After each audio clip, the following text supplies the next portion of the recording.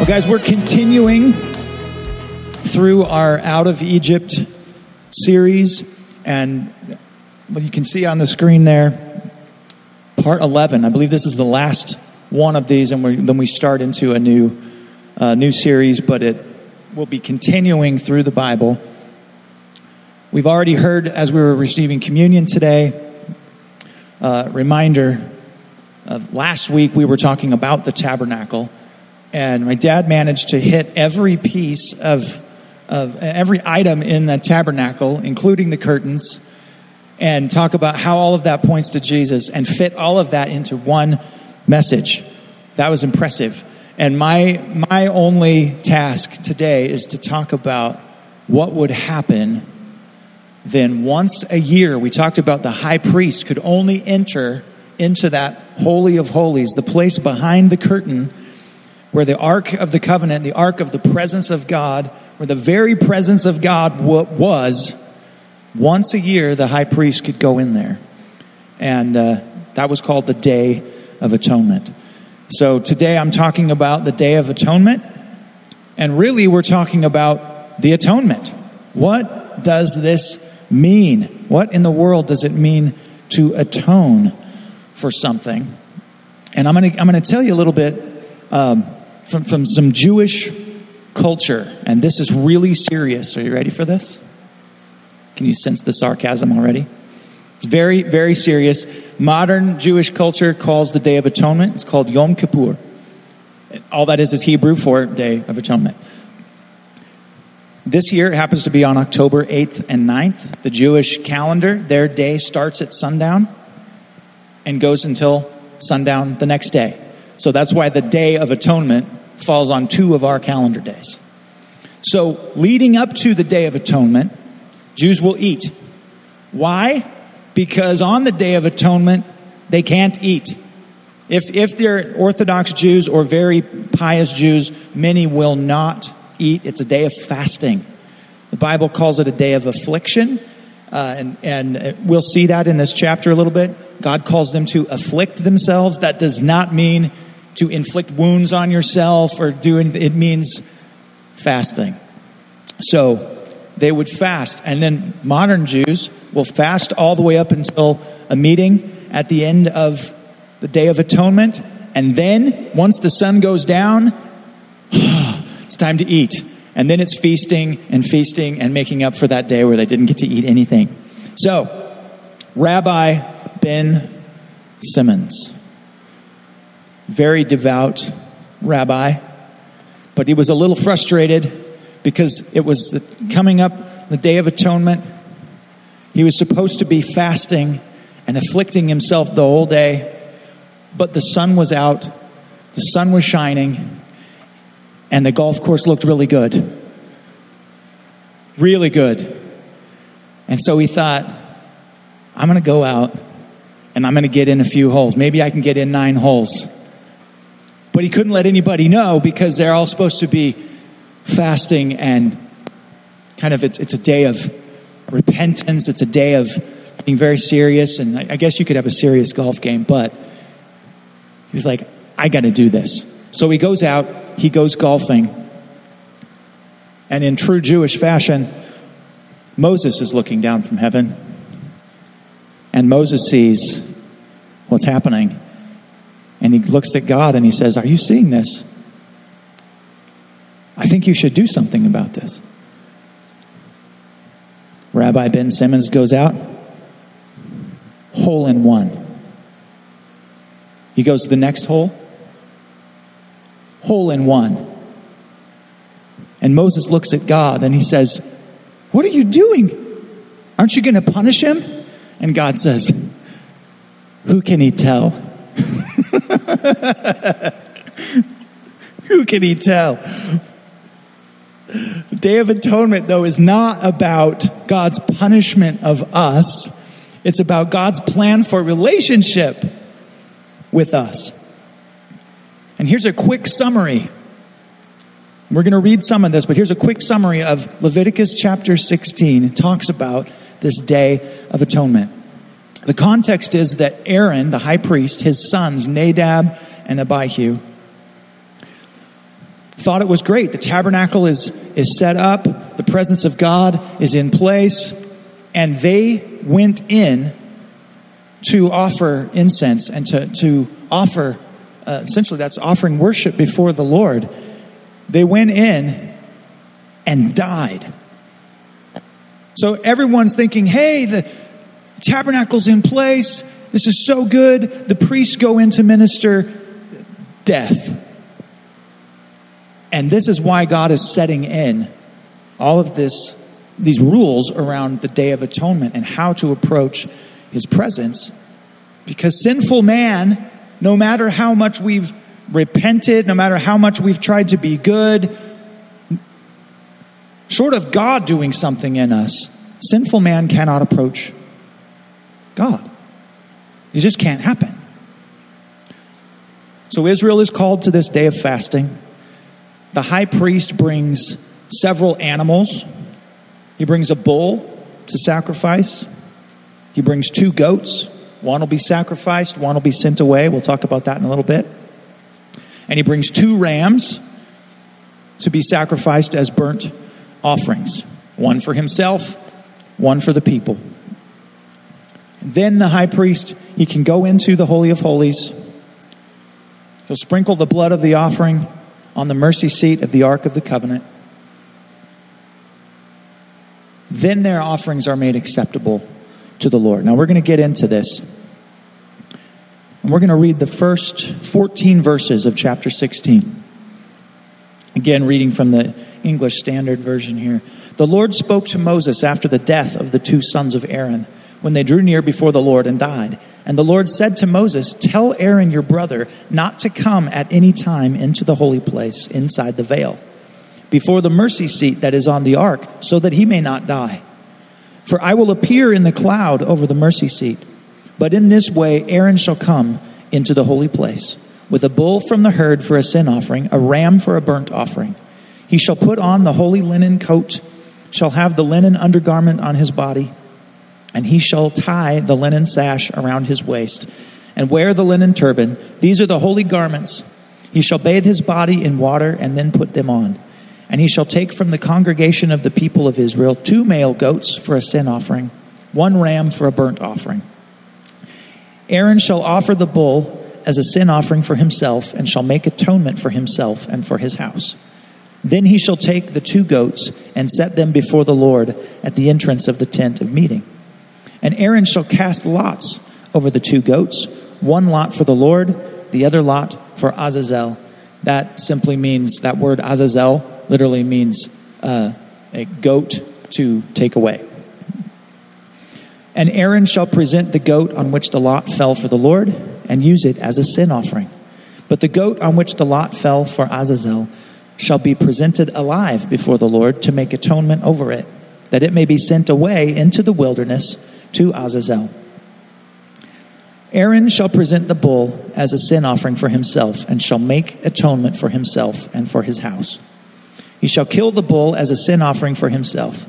He shall take a censer full of the coals of fire from the altar before the Lord, and 2 handfuls of sweet incense beaten small, and he shall bring it inside the veil, and put the incense on the fire before the Lord, that the cloud of the incense may cover the mercy seat that is over the testimony, so that he does not die.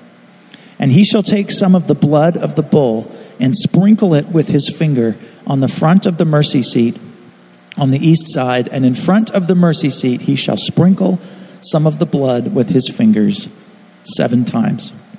We're going to stop right there for now. Before any offerings could be made, before any sacrifices were actually going to be offered on the fire before the Lord, before anything could be received from the Lord as what he'll often call a sweet aroma, before any of that could be acceptable, the high priest himself had to be made acceptable.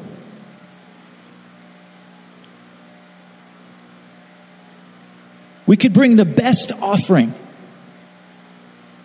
We could bring our best sacrifice of worship, the best offering of our time, the best offering of anything that God has given to us. But unless we're bringing that to a high priest that is himself made acceptable, it's not enough. It can never be enough. We need an acceptable high priest. And so Aaron, the high priest at the time, Aaron would have to go through all of this ritual. Do you notice the very first thing, the first animal that was killed was a bull, and it was to make atonement for Aaron. He had to make atonement for his own sins. He had to come and bring the blood of that bull and sprinkle it on the mercy seat. But atoning for himself.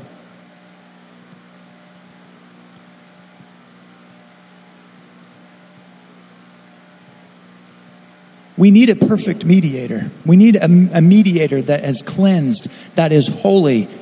Aaron is wearing these perfect robes, the exact robes that God says you need to wear this. And I think you can probably already tell where this is going. There's a high priest that has fulfilled all of this, who fulfills all of this just in who he is. And his name is Jesus. Jesus is our great high priest, our mediator, the perfect mediator who can go right to God, right to the Father. He can do this. Guys, we all need someone. We need a mediator to go to God on our behalf. And Jesus is our mediator. He is the one. We heard it read already during communion from Hebrews chapter 7. And I had this in my notes as well. Where Jesus would go, when it says Jesus went in, he doesn't have to make atonement or sacrifices for himself and keep doing this or making any sacrifices for that matter over and over, because he's done it once for all time. Hebrews 7:26 and 27, we find out that the sacrifice was Jesus himself. He was the sacrifice. It was his own blood. He had no sin that he needed to atone for. He was perfect. He was the perfect mediator. And his sacrifice has been made once for all time. Once for all time. It's a done deal. We have a perfect mediator who has accomplished a perfect work. This is good news, guys. Because this means we have someone who can go to God on our behalf. Happens to be God himself, God the Son, going to God the Father on our behalf. So the first thing we really need, a perfect mediator, done. Check. Let's keep going. In verse 15, then he shall kill the goat of the sin offering that is for the people, and bring its blood inside the veil, and do with its blood as he did with the blood of the bull, sprinkling it over the mercy seat and in front of the mercy seat. Thus he shall make atonement for the holy place, because of the uncleannesses of the people of Israel, and because of their transgressions, all their sins. And so he shall do for the tent of meeting, which dwells with them in the midst of their uncleannesses. That's kind of hard to say. No one may be in the tent of meeting from the time he enters to make atonement in the holy place until he comes out and has made atonement for himself and for his house and for all the assembly of Israel. Then he shall go out to the altar that is before the Lord and make atonement for it, and shall take some of the blood of the bull and some of the blood of the goat and put it on the horns of the altar all around. And he shall sprinkle some of the blood on it with his finger 7 times and cleanse it and consecrate it from the uncleannesses of the people of Israel. So the second animal that we see here, we've seen the bull. Aaron had to use it to atone for himself. Now, this goat is to make atonement for the tabernacle itself that's become unclean just because of being around the people of God who couldn't be clean in and of themselves. So he's atoning for the very tabernacle and for the people. So we see this goat had to die. But you know what's really good? If you're one of those people, you didn't have to die.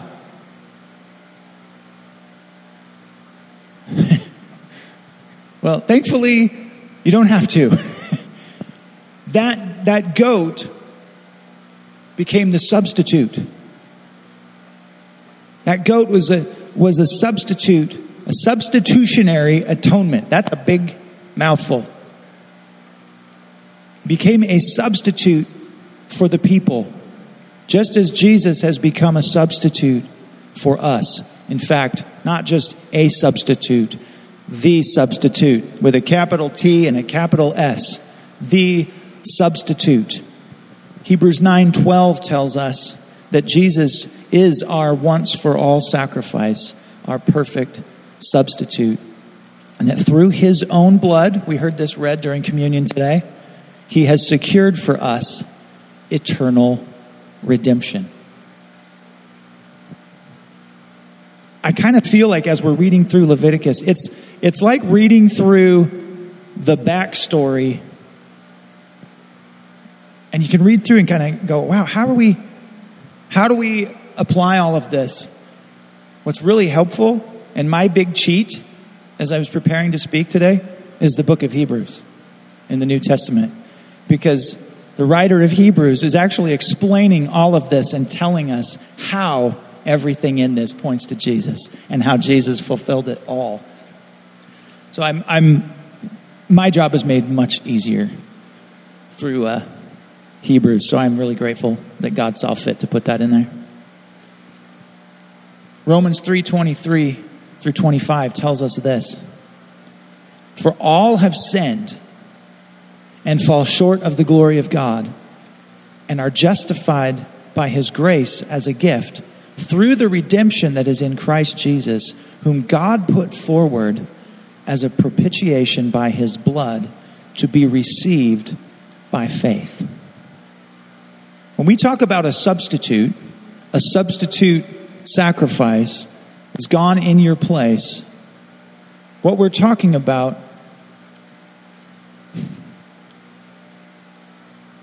is making restitution, but not just making things right. When we're talking about atonement, this is making atonement for the people. The word you could think of with this is, I don't see it up there on the screen. It's not going to be up there. Think about the word atonement. A-T-O-N-E-M-E-N-T. Atonement. You can break that into 3 words. At one meant. Meant isn't a word by itself, but it's making us, restoring us to oneness with God. Where there was separation between us and God because of sin. Where there's brokenness there. The relationship has been messed up. But because of a substitute, because of the blood that is shed on our behalf, we can once again be at one with God. The atonement. Romans uses this other big word. There's several big words in this today. Propitiation. We use that a lot, don't we? You use that a lot in your daily life? Like never, ever, ever, right? Me neither. Propitiation. So I need to have it defined when I read a word like this. What does this mean? It simply means an atoning sacrifice.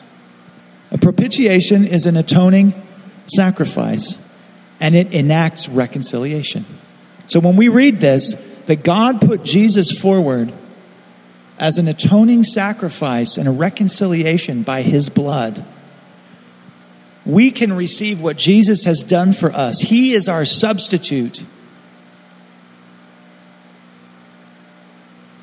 that God himself put forward. This was God's plan. This is God's will for there to be a substitute for you and a substitute for me, that we can be at one with him.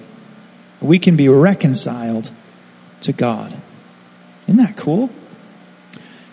One more scripture that goes along with this. Ephesians 1:7-8 says, in him, speaking of Jesus, we have redemption through his blood, the forgiveness of our trespasses, according to the riches of his grace, which he lavished upon us. I love this. God's not looking to just deal with your sin. Now, the Day of Atonement, they had to do this every year because it could only cover their sin. They had to do it again and again. There was always this sense of remembering their sin, covering it, knowing they're going to have to do all this again later. And again, and again, and again. But through Jesus, we have redemption by his blood. We have the forgiveness of our trespass according to the riches of his grace. And he doesn't just give it to us a little bit. This is my favorite word in this. His grace, which he lavished upon us. You ever buttered a slice of bread? I hate when we take, you warm up toast or something, and then maybe you're at a restaurant and they give you this tiny little pat of butter, and you're trying to get it to cover all the bread, and it's just kind of this meager, halfway buttered bread. I like to take my bread and lavishly butter it. I like it to have a lot of butter. I want to be able to taste that butter in there, not just kind of a hint that my bread has a skim of something on it. When God atones for us, when Jesus has been put forth as a substitute in our place, it's so that God can lavish his grace onto us. This is God's heart for you and for me, is to lavish his favor on us. It's unearned favor. It's undeserved favor. It's not like you did something to earn this. No, Jesus did something so you could have this. Jesus was your substitute so you could have the favor of God, the grace of God on your life, and not just a little bit, lavished. That's God's heart for you. He's not meager toward you. He's not holding back on you just because he's stingy. Now, sometimes as a good father, he will hold some things back because he's teaching you something. He's not wanting to spoil you. He wants you to mature and grow up and learn how to manage things. He wants you to be able to manage relationships. And so he'll let you go through some hard stuff. He'll let you have some difficult people around you. Yeah, he will do that. But none of that means he's not lavishing his favor on you, because he is. This is what God does. Now, we're going to keep reading, because we've had the substitute, the sacrifice that has gone, whose blood was shed in our place. And now we have what's called the scapegoat. So I'm picking up somewhere here. Go on to that next slide, Gabe. There we are. Leviticus 6. When he has made an end of atoning for the holy place and the tent of meeting and the altar, he shall present the live goat. And Aaron shall lay both hands on the head of the live goat and confess over it all the iniquities of the people of Israel and all their transgressions, all their sins. And he shall put them on the head of the goat and send it away into the wilderness by the hand of a man who is in readiness. The goat shall bear all their iniquities on itself to a remote area, and he shall let the goat go free in the wilderness. So we've had an animal whose blood has been shed as a substitute. The people didn't have to die. The goat had to die in their place. And now we have the second goat, which I told you that Hebrew word Azazel really means a goat that you take away or that carries something away. Our modern version of that, our translation of that is scapegoat. Now that's a word we use in our modern language a little bit more. Propitiation, maybe not so much. Scapegoat, yes. Ever been one? Ever wanted one? I've had different times where like, can we pass the blame onto someone or something else? Do I really have to take responsibility for this?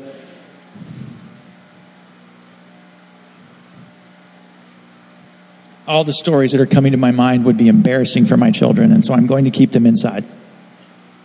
You're welcome. I'm gonna move us right along. But Dwight Eisenhower, you ever know anyone who Dwight Eisenhower was? Yeah? Former president of the United States. Here's what he had to say about a scapegoat. He said, "The search for a scapegoat is the easiest of all hunting expeditions." It's easy to find somebody to blame. Because that's what a scapegoat, that's what it means. The definition, a person or thing blamed for the misdeeds of others. But God had a plan here, and very purposely said, we're going to have, the priest is going to lay his hands on this goat and confess over it all the sins of the people. And that goat is going to take on itself all the sins of the people, and then it is led away out of the camp, away from the people, off into the wilderness somewhere where it won't come back. And it's a visual representation. You could watch this happen if you would have been in that camp as someone was appointed to lead that goat away, and you knew that Aaron had laid his hands on that and confessed over it all the sins of the people, and you could watch as those sins were carried away, never to be seen again. Isaiah 53:6 says this about Jesus: "All we like sheep have gone astray. We have turned every one to his own way. And the Lord has laid on him the iniquity of us all." He's laid everything on Jesus. Psalm 103, 10 through 13 says, "He," speaking of God the Father, "He does not deal with us according to our sins, nor repay us according to our iniquities. For as high as the heavens are above the earth, so great is his steadfast love toward those who fear him. As far as the east is from the west, so far does he remove our transgressions from us. As a father shows compassion to his children, so the Lord shows compassion to those who fear him." And we just keep going. John 1:29, when John the Baptist saw Jesus and he said, "Behold the Lamb of God who takes away the sins of the world." There's this sense of our sins being placed on Jesus, and he's carrying them away. 1 Peter 2:24, "He himself bore our sins in his body on the tree." He has carried our sins. He's taken them upon himself. You realize that every sin you have ever committed, if your faith and your trust are in Jesus, if you've turned to him and said, "Jesus, save me.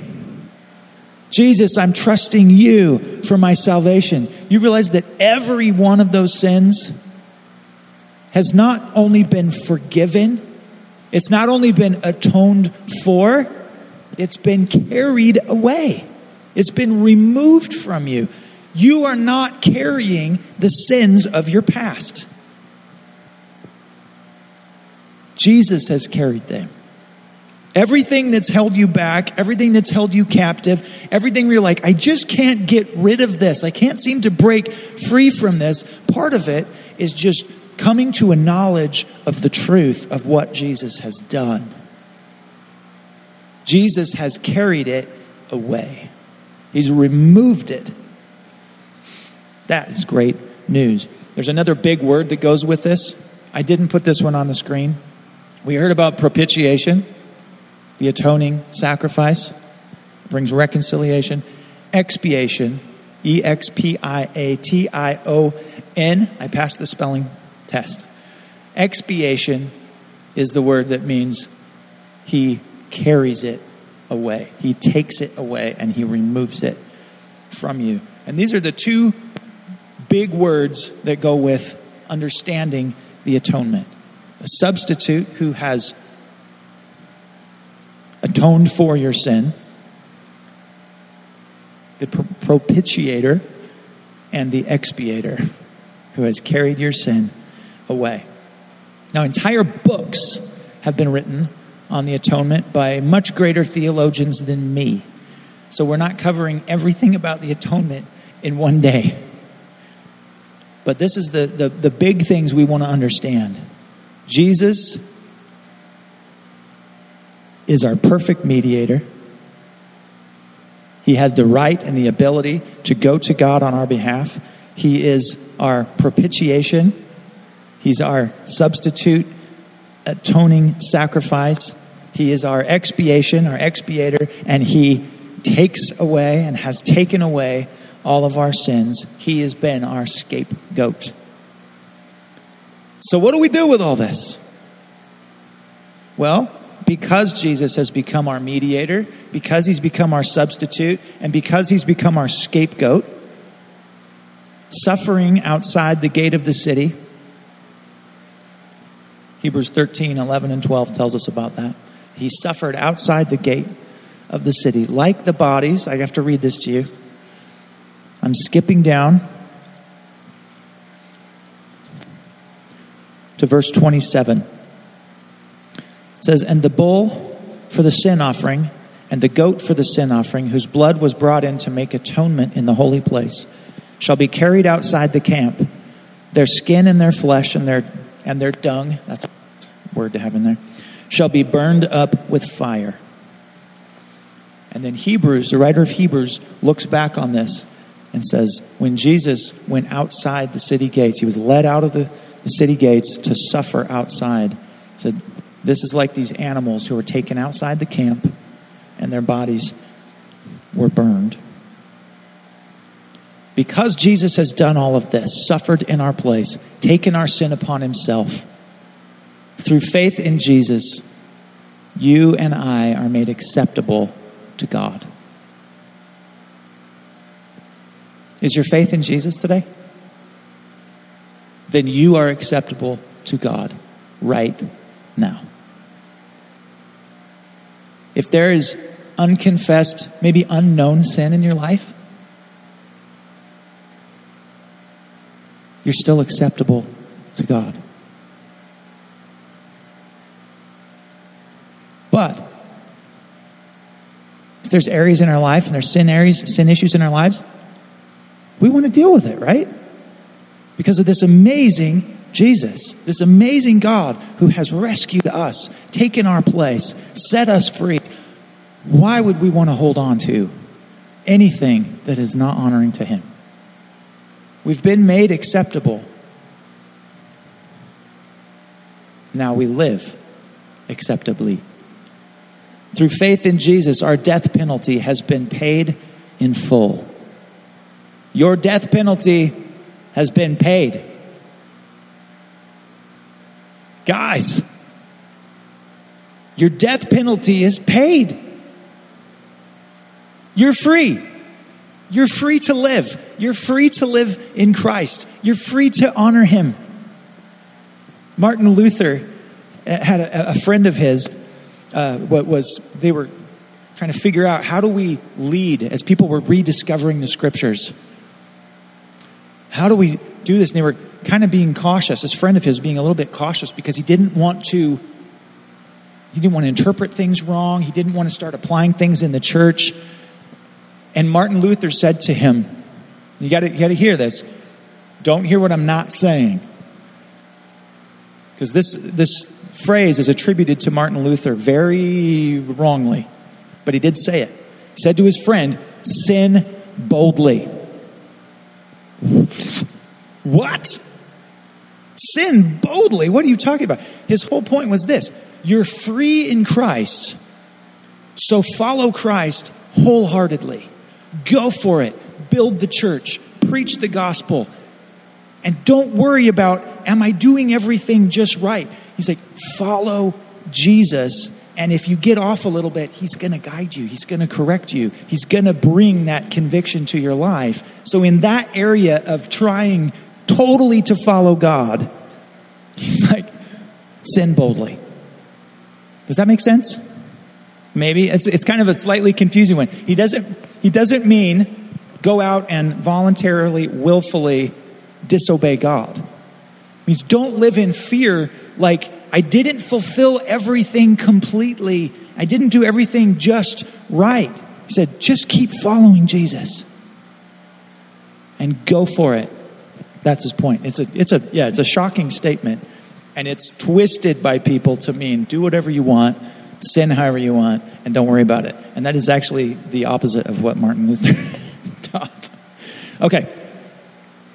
Guys, through faith in Jesus, your sins, my sins, they've been removed from us. Through faith in Jesus, now our sacrifice of praise and our sacrifice of a life meant to honor him is now acceptable, and God will receive you. You can come to him on any Sunday, or you can come with us on a Thursday, or it can be a Tuesday morning in your bedroom by yourself. And you can come to God and you can say, Jesus, I love you. Jesus, I worship you. And it is fully acceptable. It's fully acceptable. You have been made acceptable. You can live a life of joyful worship. This is the natural response of a forgiven people. A natural response of a redeemed people. Of a people set free from their death penalty. Set free to honor God and to live free in his grace. Let's just pray. We're going to respond. If you're willing, you can just pray what I'm praying and then feel free to adapt it a little bit. Jesus, thank you for paying the price for my sin. Thank you for taking my sin upon yourself. Thank you for setting me free from the death penalty that I deserved. Thank you for giving me freedom, for reconciling me to God. Thank you for accepting me. And Lord Jesus, please forgive me for sinning against you. And I receive your forgiveness. You might just even say that out loud. I receive your forgiveness. By your Spirit, Lord, help me to worship you now with my lips and with my life. We thank you for these things in Jesus' name. Amen.